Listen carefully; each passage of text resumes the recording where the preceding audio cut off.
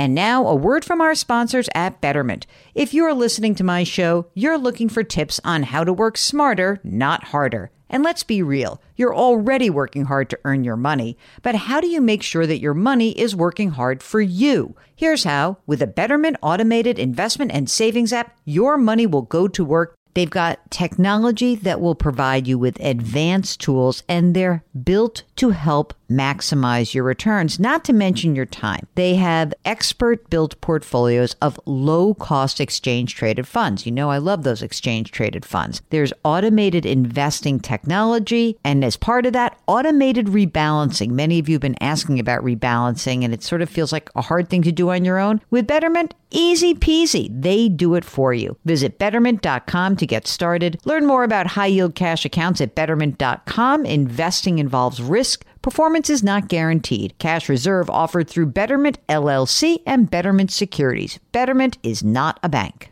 With Fidelity Wealth Management, a dedicated advisor can work with you on a comprehensive plan to help you reach your wealth's full potential. Plus, you'll have access to specialists in estate planning strategies. So you're not just growing and protecting your wealth, you're sharing it. More at fidelity.com/wealth. Investment minimums apply. Fidelity Brokerage Services, LLC, member NYSE, SIPC. Welcome to the Jill on Money Show. It's Friday, September 15th. And for our Jewish listeners, Happy New Year, which is tonight, Rosh Hashanah, sunset tonight. I'm sure that I will be sitting in horrendous traffic as I approach my Rosh Hashanah meal, but so be it. It's sort of part of the tradition. Meanwhile, for everyone else, it's just, you know what? Maybe you just want to have 2 New Years. It's like a second opportunity to do New Year's resolutions, which I don't know. It's kind of fun. It's like very Dan Pinkish. Remember, he did that book, When. He says that having those kinds of milestones are actually very good. They're a good way to kind of prompt you to do something different. So maybe you'd like to take this opportunity to make a New Year's financial resolution. If that's the case, why don't you give us a holler? Go to the website, JillOnMoney.com, click the Contact Us button, and of course, write the note. If you're shy, you don't want to come on the air, give us a lot of detail. If you do want to come on the program, just check the box. Mark will do everything else. While you're on the website, don't forget to sign up for the free weekly newsletter, and you should buy my book, The Great Money Reset. I had a nice chat with my book agent, who's lovely. He said that it's a solid performer. It's not a runaway hit. How can I make it a runaway hit? I want it to be a runaway hit. I don't really care that much. I like the book so much because it's based on my conversations with you guys. The Great Money Reset is a way to make big changes in your personal life without sacrificing all the hard work you've done in your financial life. So if you want to check that out, it's almost like every conversation we've had with people recently is about a reset of some type. So you can buy the book, The Great Money Reset, wherever you buy books, or you can just go to our website. While you're there, don't forget, free weekly newsletter. Mark does a great job on that. All right, today, let's do some emails. This is from Marlene, who writes, I've been a widow for 3 years and have been living on Social Security and RMDs, required minimum distributions, from investments. Totals about $200,000. Wow. 1 year ago, I invested more funds to purchase a cottage on a small lake. I hope it was a small cottage. Oh, the price was too good to pass up. $90,000 for 2 bedrooms, and it was furnished. I took out an equity loan to purchase the cottage against my 3-bedroom home, which I own without a mortgage. My quote unquote boyfriend, I mean partner, you can say, if you don't want to say boyfriend, wants me to pay off the equity loan because it's at 10.25%. Oof, that's a heavy duty interest rate. My finance person suggested that I have the monthly payments, about $1,000, paid from my investments monthly, and I shouldn't take the money out of the account to pay off the loan. His concern is that I will run out of money, and I don't believe that I can live on my Social Security, which is $2,000 a month. I'm leaning towards taking the finance person's suggestion. My boyfriend thinks I should sell $100,000 of stock, pay off the equity loan of $110,000. Oh, okay.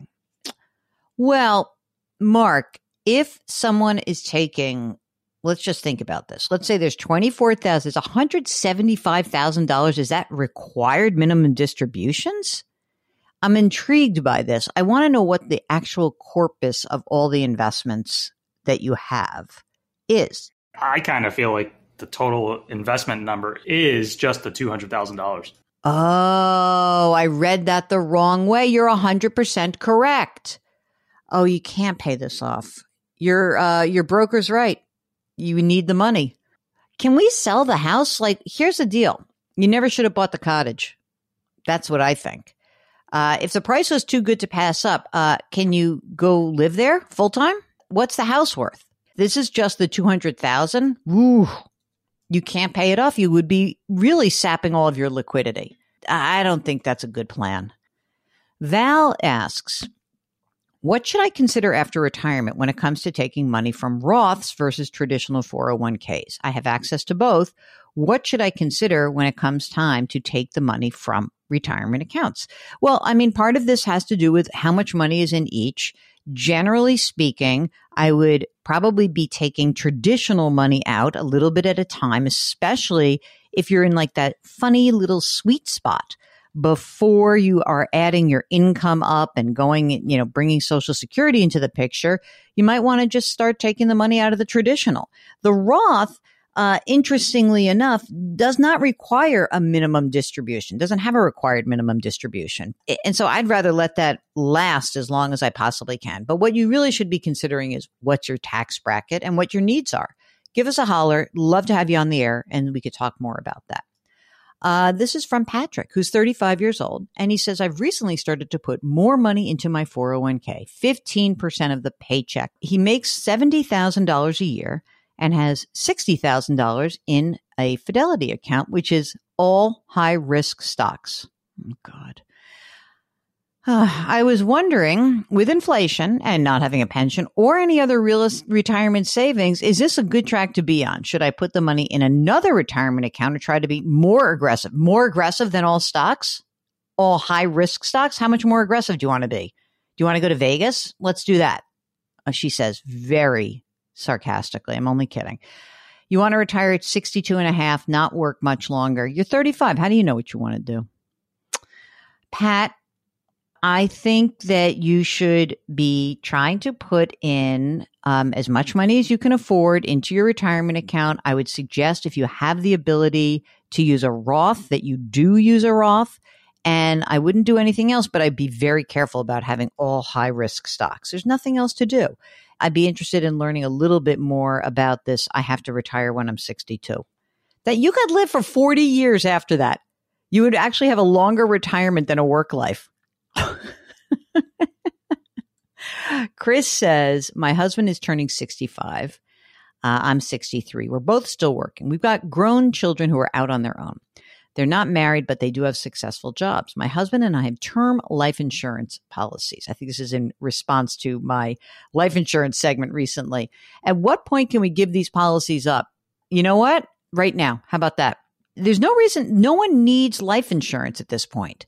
You probably have plenty of money saved. You didn't say that, but in your early 60s, I got to presume you have plenty of money. You can figure out how to bury each other. You're fine. Okay. Carla, are treasury bills worth purchasing for the short term, 30 to 90 days, if I can invest $10,000? You could do that, but you can also just find a high yield money market, and a high yield savings account.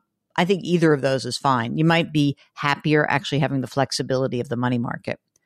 Kay is 69. She's single, no kids. She's in good health. She says, I'm going to be doing some estate planning soon. I don't really trust anyone in my family to handle my affairs. Are there any alternatives? Yeah. I mean, why not have a friend? If you're 69 years old, you've got a few bucks. Who are you leaving money to? Who are the beneficiaries of your account? And maybe you just have a friend who will do it for you. And if not, you can choose. There are estate services at some institutions, not all. It's a pain in the neck, as I now know. But I would say that it's probably good to try to find somebody who's in your state who has a little bit of, like administrative acumen. It does not take financial acumen.